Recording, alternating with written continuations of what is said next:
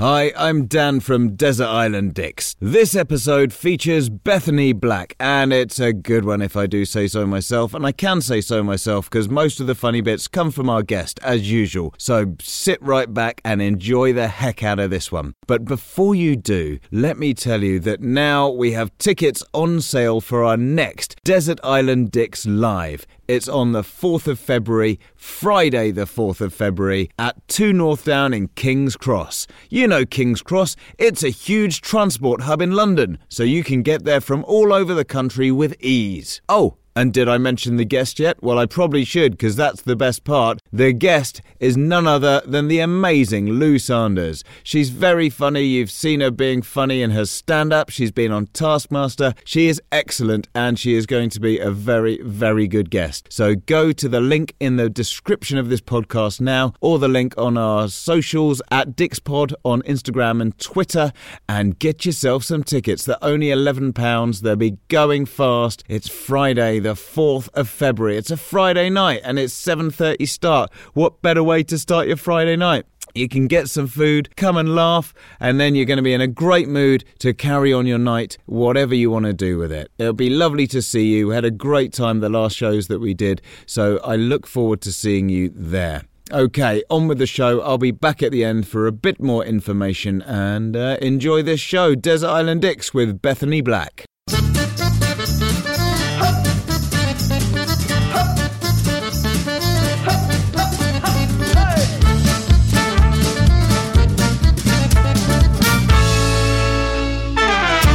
Hi, I'm Dan Benedictus and welcome to Desert Island Dicks, the show that sees you marooned on a desert island after a plane crash with the worst people and worst things imaginable.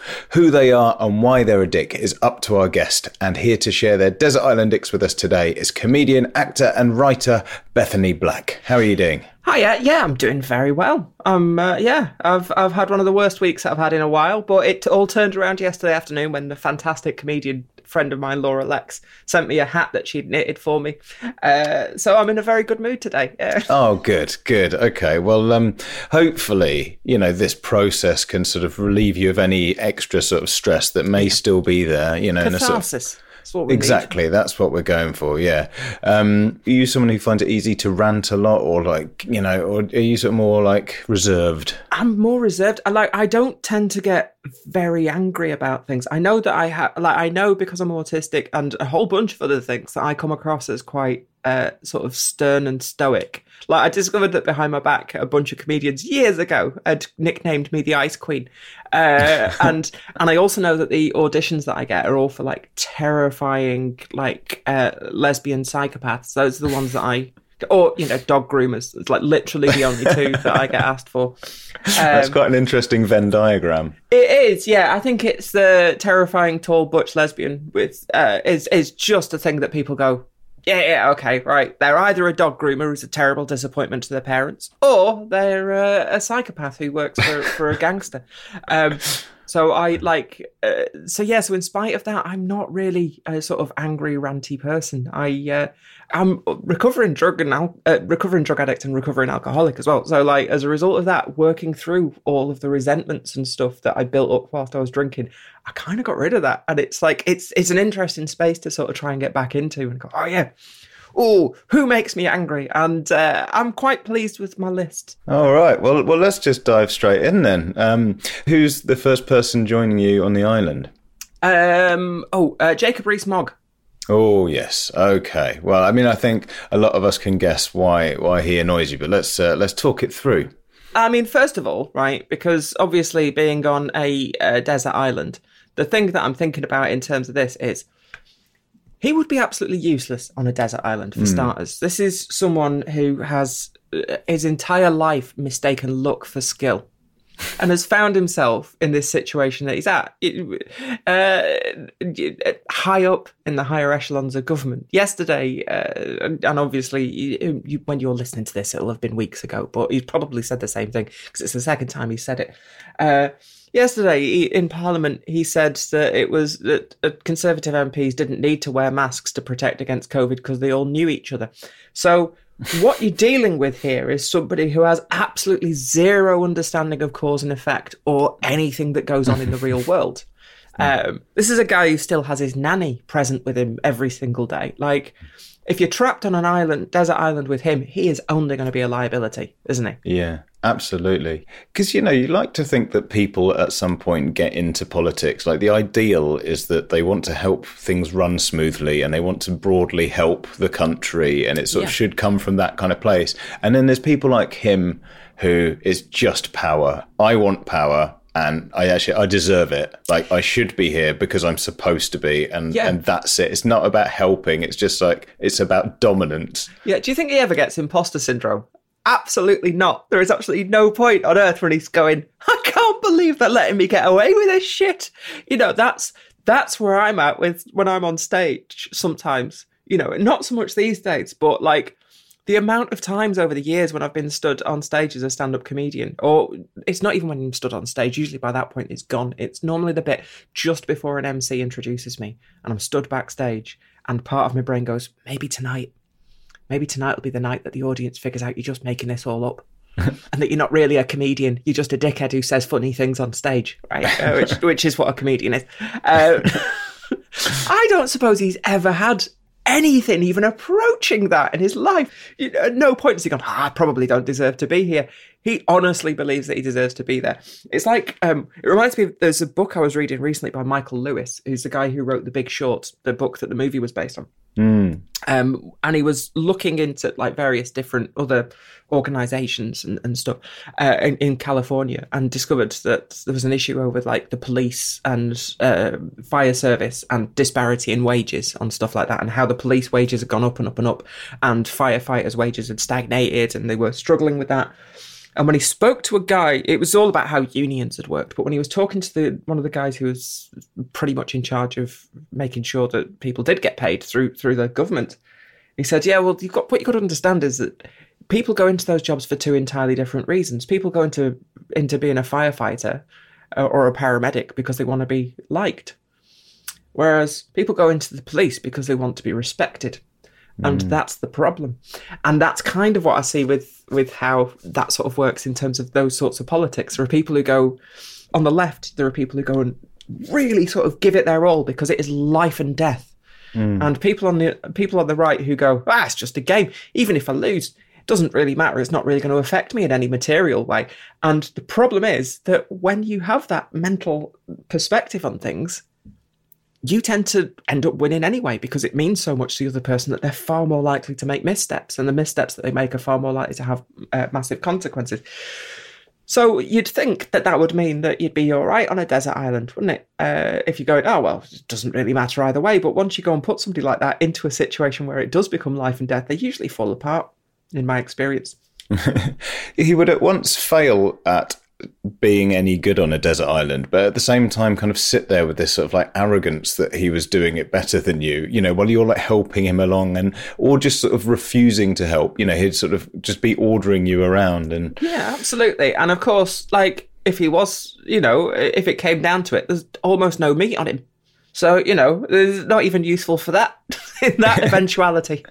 Exactly, yeah. I mean, I was just thinking about the same thing. I was just like, I wonder if you came to eat him, like, there wouldn't be much meat, but it'd probably be quite soft because he's never done any activity or, like, hard graft. It'd be like, is it like veal? And they sort of, like, keep them in boxes so they don't move much. The muscle's very tender. Yeah, but also, like, he's so skinny. There's very little muscle on him anyway. So it's I don't know how this has suddenly descended into cannibalism cooking hour. No marbling on that meat. There's no fat, no good fatty tissue running through it. I have, this is just on like a really superficial level. I get really annoyed when people who are clearly very wealthy can't get a suit that fits properly. And he looks like he's wearing like his dad's old suits. Like he's very skinny, but their suits always look too big. Slightly too long. Yeah. I suspect that just comes from the fact that he's always been like that. So having had those like that when he was a little kid to now. But also, I was chatting to somebody who was with him at university who just said, it's an absolute affectation. He desperately wanted all the posh kids to think that he was one of them, whereas all the really posh kids were, like, as they always have done, pretending to be a little bit more working class. Right. And he just kind of went the other way. So I honestly don't think he'd be any use whatsoever on a desert island. Like, not even for kindling. And I think, anytime like someone in your party like got killed or like hurt themselves, there would just be no pity or anything. He's like incapable of any sort of pity or sincerity or like, empathy and that kind of thing. Yeah, absolutely. Absolutely. So that's my number one choice for one of the worst people. I think it's a very solid start and well argued. And let's see who's going to be joining him. Tom Hanks. Oh, interesting. I mean, the lovable Tom Hanks. The family favourite, lovable Tom Hanks, who, when he got COVID, it was like, oh my God, he is Americana personified. He is the modern Jimmy Stewart. Also, the last thing you want if you're on a plane crash and then get stuck on a desert island is him going, when I was preparing for Castaway. I'm like, fuck off, Tom. It's not going to work in this situation, is it? He would honestly, he'd do your head in, because he'd just constantly be talking about that, and like as if he knows exactly what it is. And I reckon he possibly isn't going to be as good in that situation as he should be. In the film Castaway, he's like this guy who works in logistics, and he kind of works out like where he is in the world and how to get out of it. Whereas like Tom Hanks, actor, probably doesn't have, I mean, he might do, but I don't know if he'll have those same skills. He probably has like the most basic so that it looks good on camera, because that tends to be what it is. As an actor, I know that often you'll go and put in your spotlight or go and have a list for like things that you can do, special talents. And we always lie. We always lie. The amount of comedians I know who've gone, oh yeah, I can horse ride. Because when they were a kid, they once got on a donkey at Blackpool, Yeah. One of my friends got a job in an advert where he was playing a motorcycle cop because he'd put that he could ride a motorbike on his spotlight, and I'd never done that before. And it was only when he got to the set, he went, I can't do that. And so I had to have like a really quick course in how to just at least come to a standstill so that it looked okay for camera. So like with a lot of those things, actors tend to be, in my experience, except for the ones who like properly go like deep sort of Daniel Day-Lewis kind of style. Yeah, the ones who like do the proper full-on method acting thing. Like Christian Bale. There's a fantastic story from Tim Booth out of James. He played the serial killer Zaz from the Batman comics. And he played him in Batman Begins, and said he was working with Christian Bale for like 3 or 4 weeks on Batman, and that he was sat in the makeup chair one morning, and Christian Bale was sat next to him getting the full Batman cowl and stuff on. And at the end of it, he turned around and did the Batman voice and went, "You're Tim Booth, right? Of James? Lade saved my life." And like walked off, right? Because obviously he stays in character. He said, and then after that, they just chatted to each other on set, the entire thing. After they'd finished filming, that he realised that he hadn't actually been hanging out and chatting to Christian Bale at all. He'd been hanging out and chatting to Christian Bale's version of Bruce Wayne.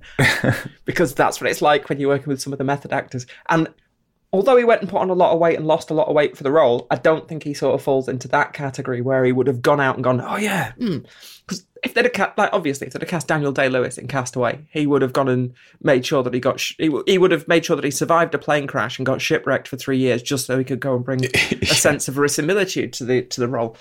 Tom Hanks isn't doing that. Tom Hanks is going to go, oh yeah, well, obviously, the one thing I remember from the film, don't eat too many coconuts. Yeah, all right, Tom. Yeah, whatever. Yeah, we know the story about the coconuts now, Tom. Yeah, come on. Yeah. And the other thing is, he's like obsessed with collecting typewriters. So there's a part of him that isn't that interesting. That's the thing. That is the bit of him, the part of him that's like the obsessive, and the thing that isn't really that interesting, that I would find most interesting about him. That would be the thing.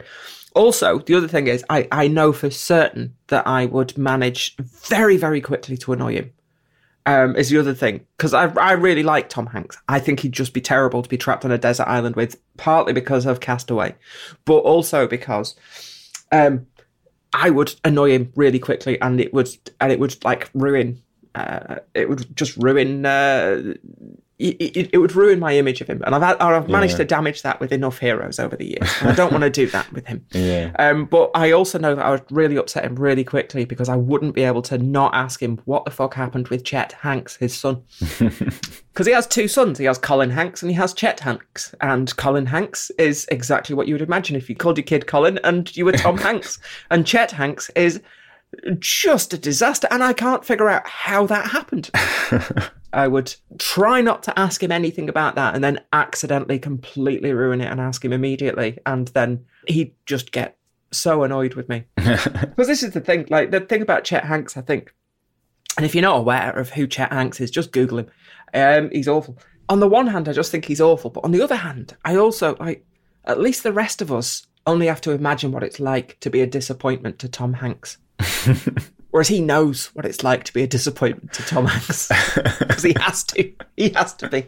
And I think I'd probably bring that up within the first hour of realising that Tom was one of the other survivors. And I just wouldn't mention Castaway at all. I would be able to do that, but I just wouldn't be able to avoid asking him about his terrible son. And then if he got annoyed, you'd be like, oh, now I'm a disappointment to Tom Hanks. And it would just be a minefield. Okay, well, fair enough. I think, yeah, again, a solid argument for your second choice. All right, who's going to round off the trio of dicks that you're stuck with then? Gwyneth Paltrow. Okay, right, Gwyneth Paltrow. There's lots to get into with Gwyneth. Yeah, there is. Oh, maybe we should go and eat some of this seaweed because it's high in antioxidants. Fuck off, Gwyneth. It's just terrible. Like, there's so much about her that's like, because of her organisation that she's head of this wellness, it's nonsense. It really is. So much of it just has no basis in scientific reality at all, and it's actively damaging. Whether it's steam cleaning a vagina or whether it's selling jade eggs to whack up there or whether it's other stuff that you should be eating. Like, so much, it's that stuff that's like, I really find that sort of level of nonsense just so irritating. It's that almost like that Deepak Chopra, that quantum can mean whatever you want it to mean. No, it can't. It has a very specific thing. Well, no, it just means things that we can't explain. No, it fucking doesn't. It means even with incredibly tiny things that are subatomic. Yes, and we can't explain those, can we? Fuck off, all of you. Yeah, I think she would be an absolute nightmare to be stuck on a desert island with for that. And also because every single solution that she would give you for any problem that you had would be wrong. Yeah. It would come from a good place, but it would be factually wrong in all sorts of different ways. So the website Goop is the thing. And then didn't they have some massive publishing deal with like a huge publishing house that then they couldn't go on with it because to be sort of on the internet, you put any old crap up about like, you know, vaginal jade eggs or whatever. Yeah. But then when you're putting it in print, there are certain standards that you have to have checked and stuff like that. So they were like, well, hang on, wait, have you got any proof for any of this? And it's like, oh, yeah, but it's a doctor who said it. And it's like, yeah, but she's a doctor of like linguistics, not of vaginal health or something, you know. A doctor in the same way that Gillian McKeith called herself a doctor. Of something completely different. Yeah, because she gone and bought a doctorate off the internet, which you can do, because I'm trying to get one for my cat so that my cat is at least as qualified as Gillian McKeith. To be giving out advice. My cat brings home like pasties through the cat flap, like genuinely. I've never seen her bring any animal in, but she's brought in. I've come home a number of times and found flaky pastry up the stairs into my bedroom. Wow. And I found chicken goujons. She regularly brings home sausages. She once brought home a Greg's steak bake, actually in its paper bag. This She's managed is incredible. To drag that through the cat flap. The weirdest thing about all of that is there isn't a Greg's near where I live. What? It's like 3 miles away and it's at a motorway services. That's the nearest one to where I live. Right? Do you think there's some weird like feline Greg's somewhere and it's just like all these cats queuing up for a sausage roll? I have no idea, but she really loves them. She goes, I wouldn't mind, but there's 2 pie shops in the village that I live in. But she has never brought anything back from either of those. She's like, no, she shows brand loyalty. And I respect that in her. I love your cat. This is amazing. Yeah, she's fantastic. But yeah, so like with the Gwyneth Paltrow stuff, a lot of that stuff, like the vagina-scented candle as well is the one that people remember. But there was this news story a while ago that one of them had exploded and a guy had been burnt to death. And that is just not how you want to go. Engulfed in flames. The last thing that you think of is, oh my God, I'm dying in the middle of a Gwyneth Paltrow fanny-scented candle. This is so embarrassing. You don't want to die in an embarrassing way like that. So yeah, like, honestly, like so much of the stuff that's put in there is not useful, and a lot of the times it's actively dangerous. It was interesting a couple of months ago that she'd shared a video of her skin routine of like how she goes and puts on sunscreen, and she goes, you only really need to put it on your cheekbones and the tops of your ears because those are the bits that get burnt. And like dermatologists were going, no, what is wrong with you? Like that is just patently nonsense.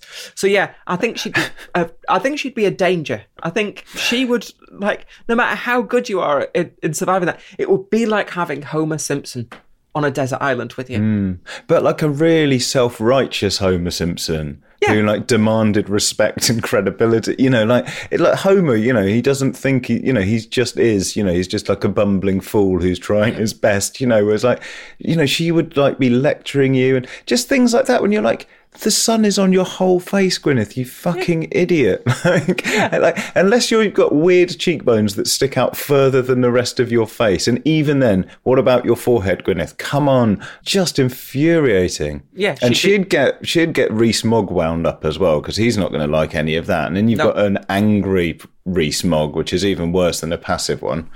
And then you've got Tom Hanks in the middle trying to play peacemaker, just reliving his role as Mr. Rogers. And just me sat at the edge of it going, right, okay, I've managed to go and strip down this bark to try and to weave it into rope. We're going to have to go and try and find some flint on this island so we can try and cut down some trees so we can at least start to try and get away off here. Also, I've just remembered as well, Tom Hanks isn't going to survive very long on the desert island because Tom Hanks is diabetic. So that's another thing. He's going to die He's going to die within a couple of days in an incredibly horrific way. So, and he's the best one as well, you know. So obviously, I don't want him on the island for that reason. I want him to survive. I want him to have not got on the plane, or if he is in the plane, to have died immediately in the crash, because that is the better outcome for him. Okay, well, I think that sums up that section very nicely. So we're going to move on because mercifully, amongst the wreckage of the plane, there was some food and drink left over. Yes. Unfortunately for you, it's your least favourite food and drink in the world. What are they and why are they so bad? Cauliflower. Okay. I just will not eat it. I was trying to think, because I narrowed it down to 3, because there's only 3 things that I don't eat in terms of like food, stuff like that. In the event of being trapped on a desert island, that I still couldn't bring myself to eat. And this is an autistic thing as much as anything else. But the 3 things are peppers, cauliflower, and Brussels sprouts. Those are the 3 things that I can't do.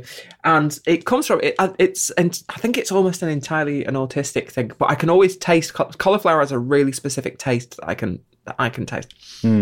My mum loves it, my dad loves it, and they really like the 3 things that I don't, and I've always cooked those things for me really badly.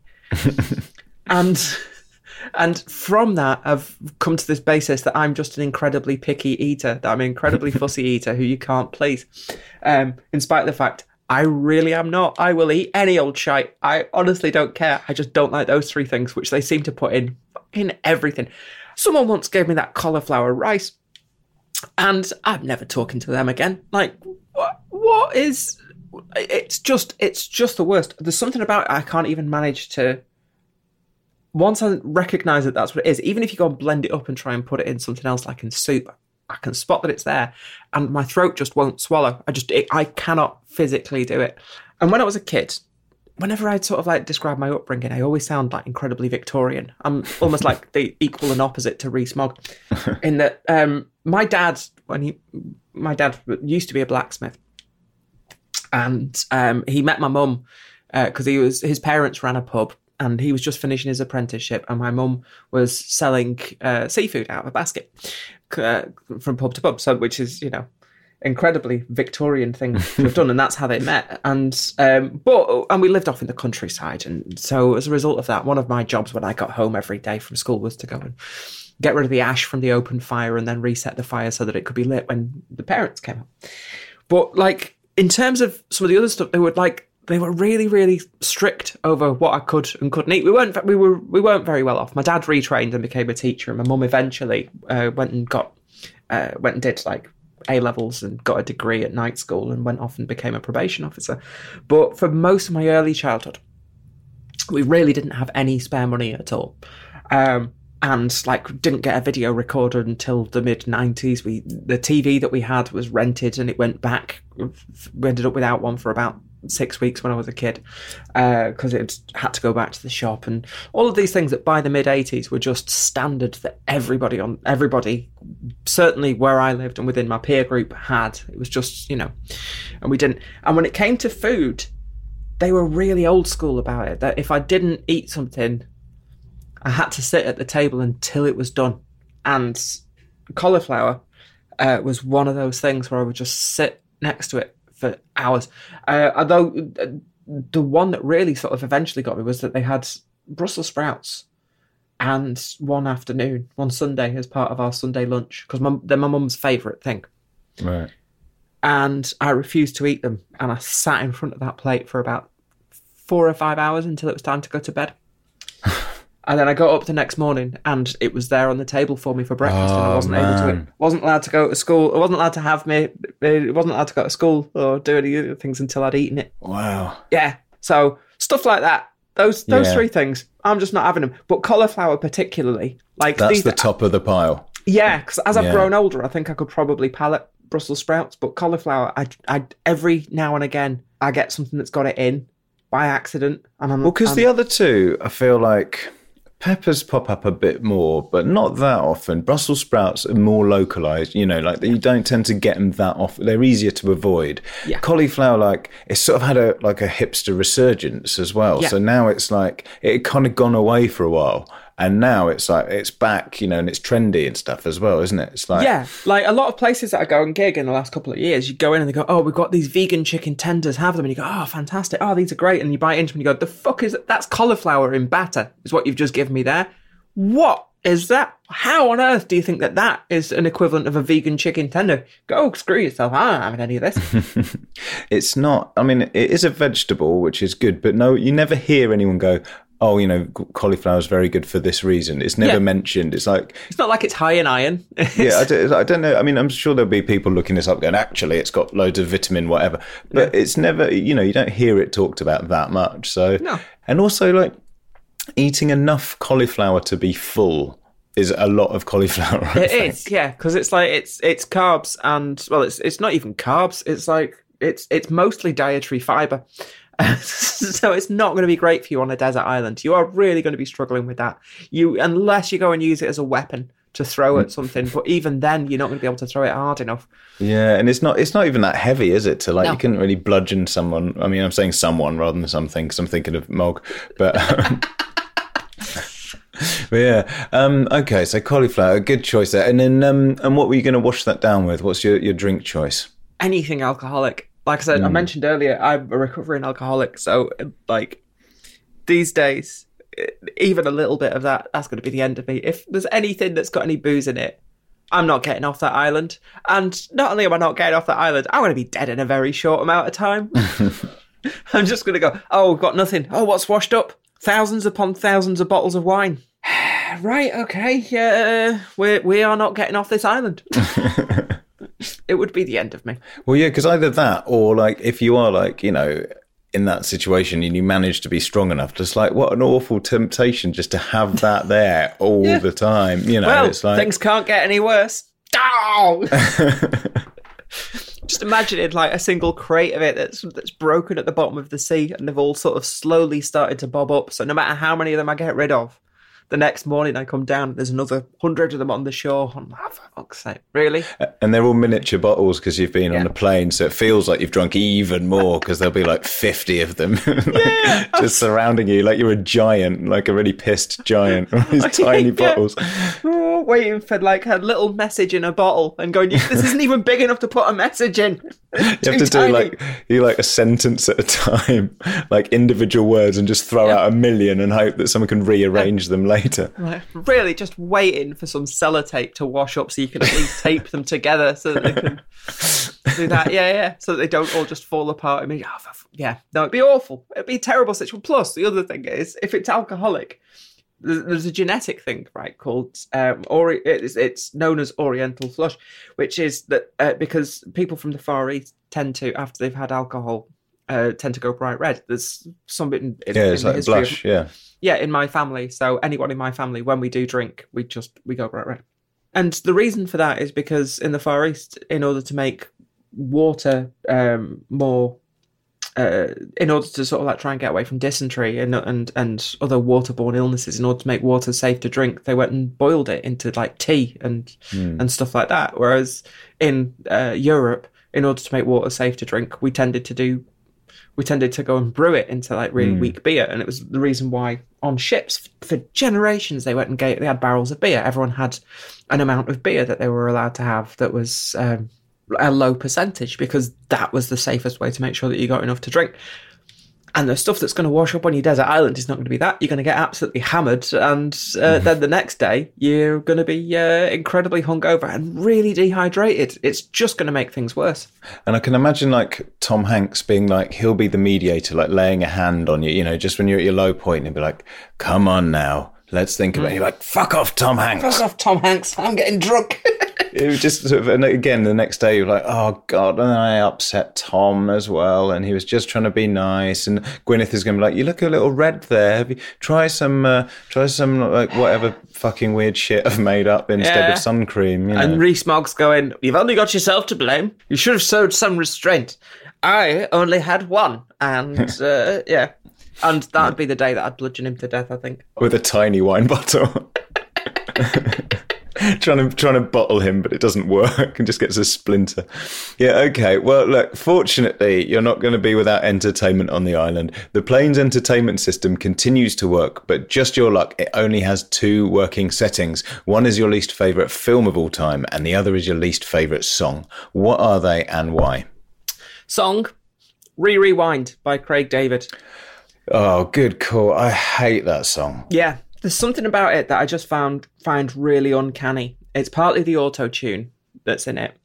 Because I'm not particularly a ranter, and mostly I'll be able to forget about it, especially sort of songs, because now that I'm old, I just like, I don't have the energy to be annoyed by things like that anymore. I remember when you're a teenager and somebody doesn't like the band that you like, and you've made it sort of like a supporting wall of your entire personality. Yeah. And so you're really angry at them for this. How dare you not like the thing that I like? And you get so angry with it. And I don't have the energy for that anymore. However, with this song, when I was about 19, I was at university in South London, and living in a little sort of terraced house. It was in quite a nice little area of, considering we were students, we were doing quite well in getting the place that we had. It was a really, really nice place to rent. And next door was a bunch of graduate students who were a bit older than us. And one weekend they had a party, and they played Rewind on repeat pretty much for the entire week. It was all sort of UK garage that they were playing, and it was so loud coming through the walls, and just couldn't sleep for an entire weekend. And it was Rewind that they kept playing over and over and over again. And what else? I think they had the Shanks and Bigfoot, Sweet Like Chocolate. Oh, God, yeah. I hated that era of music. Me too. And Eiffel 65 Blue was the other one that they had. God. So it was basically those 3 songs over and over and over again, and just couldn't sleep. It was so loud for the entire weekend. And it nearly broke me, to the point that I remember being stood in the hallway of my house with a hammer going, I'm going to go around and I'm just going to smash up the stereo. I need to stop this. I can't carry on. Yeah, like rewind isn't an instruction. Play something else. Yeah, it's okay. Absolutely. And so off the back of that, I was like, yeah, no. And whenever I hear that song, it just sort of triggers something deep inside of me. It just makes me incredibly upset. Sometimes there's like when you're young, like a new form of music comes out, and you're like, I feel like I'm the only one who doesn't get this. Like, you'd hear it and go, this is fucking shit. And then you get to school and everyone's just like, yeah. You go, what the? This is the best. This is the best song ever. What are you hearing? What are you listening to? Why are you listening? No, listen to some of this. Oh, I'm not listening to that shit. Oh, right. Okay, fine. Yeah. And it's got that sort of weird comedy boink sound effect in it. And it's like, what the fuck is this? Yeah, why do you need this? None of this is good. I'm so glad when garage wasn't a thing anymore. I remember my friend said he worked in a bar like years later, and someone said, oh, do you know anywhere where like well, I can go find some garage. And he forgot that garage existed, and he sort of directed them to a petrol station. And then they were like, no, like UK garage. And he was really pleased that for that amount of time, he forgot that the genre was a thing. Yeah, I'd have been so pleased as well. It was an awful time because I'd always been into metal and punk and goth stuff. That it was like people thinking that it was just, oh no, you just hate dance music. And I was like, I don't. I'm really into big beat. I was like, I'd also just recently discovered ecstasy and MDMA. I was so into like so much dance music. I went and saw Norman Cook versus Armand van Helden. It was fantastic. It was like I was really into that sort of stuff, and I just UK garage of that era. And I put. I mean, partly it was that I think that song was absolutely terrible, but I also think that party that happened next door that lasted for 3 days, just the thing that made me go, no, I cannot listen to anything associated with this music at all. No, I agree. And I was the same. Like, I liked so much, so many other genres that had an influence on, like I used to like hip hop and R&B and house and all these other things. It's like, I like all these components that go into it, but I can like a lot of different ingredients. So it doesn't mean that the stuff you make out of it is going to be any good. Yeah, this is it. Yeah, listening to that sort of stuff and going, really, because I was also really into a lot of hip hop, really into Wu-Tang Clan, really into Public Enemy, really into like NWA and stuff like that. And a lot of the stuff that sort of came out of that. And it was just one of those offshoots that was just like, no, this sounds awful. This sounds terrible. I went on holiday to Greece. The last proper holiday I had was in like 1999. And went with a whole bunch of people from university to Greece for a fortnight. And it was just the worst as well. And that was like right at the height of that. So every single club would be playing stuff like that. It was that call and response thing that was going on in clubs at the time. Like, ooh, ooh, that people would do. That it was the start of that. And you go...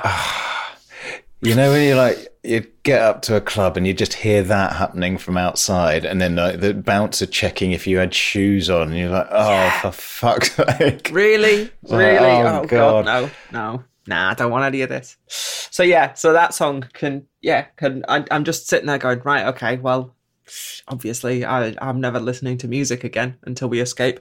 I agree. And what would your film choice be? Lord of the Rings, The Two Towers. Okay, yeah. First of all, it's the middle of the trilogy, so it's absolutely not satisfying in any way whatsoever to just watch that on its own. I mean, it lasts a long time, so it's got that going for it. But also, I'm a proper nerd, and you can see because we're on Zoom here, and you can see all of the nerd shit that I have in the background of my shot, whether it's my Catwoman poster or my Hulk poster or the Marvel Comics covers or the Stan Lee bumper sticker from Avengers Endgame that's behind me, or like if I move my chair slightly out of the way. Hang on, which way is it? There we go. You can see I've got like a Mario coin block and like Pokemon shit and a Spider-Man mask and like. You can't quite see because it's just out of shot, but there's a Cybermen picture up there as well, and like I've got like Doctor Who stuff all over the place, and comic books, all sorts of different comic books of different types, and so obviously everybody assumes that I would like Lord of the Rings, and I don't. Really don't. I found it interminable. I've never been able to get past like about page 3 or 4 of any of The Hobbit or The Lord of the Rings. Struggled with those. Went to see the first film at the Pictures because I was dead excited because obviously it was a huge event. It's like, oh wow, they're finally going to be able to film this. Wow, amazing. And watched it and got back. I was like, wow. It took a long time to go nowhere. And I watched all 3 of them at the Pictures, didn't enjoy any of them. But by the time I'd got to the end of The Two Towers, I was like, I'm going to have to watch Return of the King, aren't I? Just to at least find out how this goes. And I didn't like it. And that was it. And I was like, yeah, okay, fair enough. It's not for me. It's for everyone else. I'm really glad that it exists. And I know that a lot of people really enjoy it. And I am so happy for them. And I think it's wonderful. My partner, it's like her favourite science fiction trilogy. Absolutely adores it. Yeah, and then like about 10 years ago, I got really ill. I got glandular fever. I've had glandular fever twice in my life, which I don't even think is supposed to be possible. And the second time I got it, it developed into chronic fatigue syndrome, which I've struggled with for the last 10 years. And so for about 6 months, I couldn't get out of bed. And I just watched stuff all the time. I managed to get through the entirety of The West Wing in under a week. right? Because I couldn't do anything else. I didn't have the focus to even play video games or anything like that. So I'm like laying in bed, and my flatmate had the extended versions of Lord of the Rings, and I went, do you know what? I watched them at the pictures, and I didn't really get them. Maybe I should watch them again and just see what they're like. And I decided to watch them all in a single day because obviously I couldn't do anything else. And so I woke up one morning and put them, and like the director's versions, I think they're like 4 hours each. Yeah, like if ever something didn't need extending, it's those films. Yeah. And I watched all of them back to back and just got to the end of it and went, that was the worst thing. That was just, not only was it every bit as bad as I remember it being, it was even worse. Nothing happens. There's and even the building of the characters and their feelings for each other doesn't really go anywhere. Also, they're really hard to care about, I find. Yeah. It's an epic quest and this big struggle against good and evil. But I don't like any of you that much. I don't really care if you die or if an orc kills you or whatever. I don't care. You're not likable. I'm so uninvested in this. Totally. It doesn't matter. Totally. And it's always that thing of, and I remember saying to my girlfriend without realising, about how boring I found it. And her going, yeah, it's almost as boring as this rant from you about it. I was like, all right, fair enough. Yeah, you're probably right.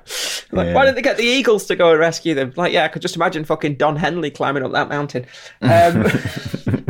Play some Hotel California. Yeah, there's so much of it. I mean, obviously that's the one that people think of as a plot hole, and it doesn't really work as a plot hole. But yeah, even so, it's essentially with the director's cut versions of it. It's 12 hours of a bunch of people going on a walk to chuck a ring into a volcano with not much really happening. I remember at uni it would be one of those things where it's like you're really hungover and somebody like, oh, let's put Lord of the Rings on. Let's all get the duvets in the living room. And I was like, I'm hungover too. And now what? I've got to just sit in my room because you're just going to watch this bullshit all day. And the lights have to be off. And I'm like, stop talking. And this is the good bit. I'm like, fucking don't care. There's no good bit. I'm so bored of it. Yeah, I really struggled with that. Yeah. And like I say, but specifically with clearly being so into so much nerd shit that everybody assumes that I really like it. And I know enough about it to be able to get through a conversation without having to upset anyone, but I really don't want to have to. Yeah. Do you know what I mean? Yeah. And you've got Tom Hanks and Gwyneth Paltrow telling you that why you're wrong, why it is actually a great film, and just oh yeah, but if you think about the lighting, and shut up, guys. Chatting with those two whilst they're telling me stories about, things that they chatted to about the times that they met Elijah Wood or Peter Jackson after that, and we're talking to them about it, and I'm going, what? No, I don't want to know about this. Oh, you're going to go and watch that, are you? I'm just going to go off into the woods and try and get some more stuff together for us to go and escape from this hellhole. Fair enough. Well, you have certainly made a good case for it, and I'm absolutely in agreement as well. So very good work there. Okay. Thank you very much. Now, finally, the island is overrun by the biggest dick of all the animals. Which animal is it and why? The Sasquatch. The Sasquatch, okay. The Sasquatch of all of the cryptids. Can you imagine, right? The island's overrun with it, and you're stuck on an island with this. You're probably never going to get out of there again, and you finally have proof that Bigfoot exists. How frustrating is that going to be for starters? That's the most frustrating thing ever. You're trapped on an island, oh god. And you actually get to see what Sasquatch actually looks like. You're like, all right, okay, yeah, no, it is. It's because obviously it doesn't exist, right? We know this. We know it doesn't exist, but that doesn't stop people from really, honestly believing in it. There's a series of, I think it was on the History Channel, which every single day fails to live up to its name.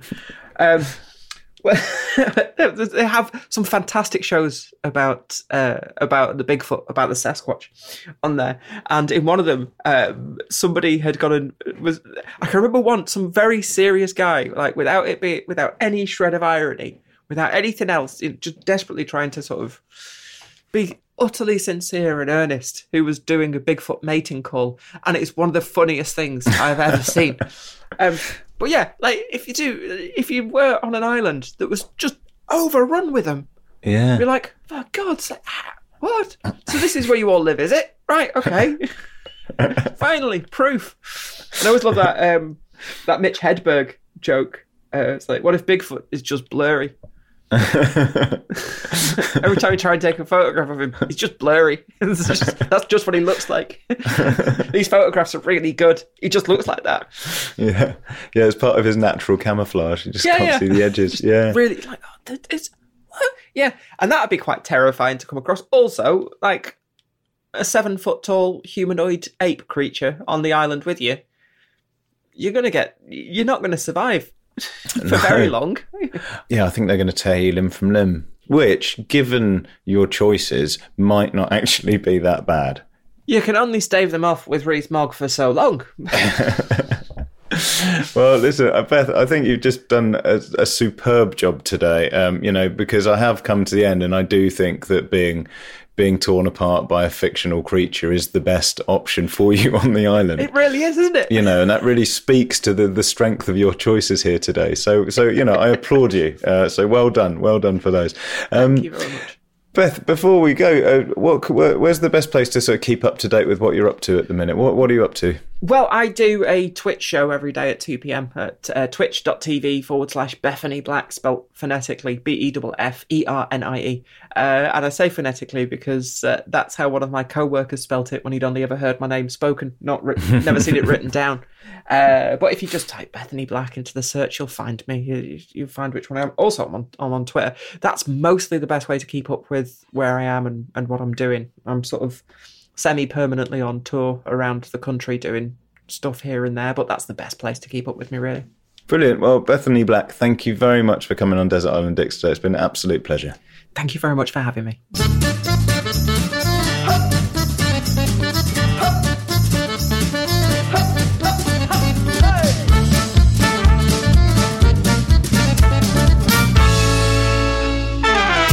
So there you go, that was Desert Island Dicks with Bethany Black. Desert Island Dicks is a sync clap production created by James Deacon, produced and presented by me, Dan Benedictus. Our editor is Chris Attaway. We get social media support from Jason Leach and a guy called Chintzy Clinton. And a special mention, as always, to our statistician Grandmaster Flash and John Deacon, our show historian / sommelier. Just like to say here, thank you to everybody who listens. It means an awful lot to us that we have your support. And if you haven't already, it would be so helpful for us if you would subscribe to this podcast and leave us a review as well. Subscribing, of course, means that you'll always get the latest episodes straight to your inbox. Well, not inbox, but you'll get them straight to your phone. And you'll never miss an episode or never come to it late. So that's good.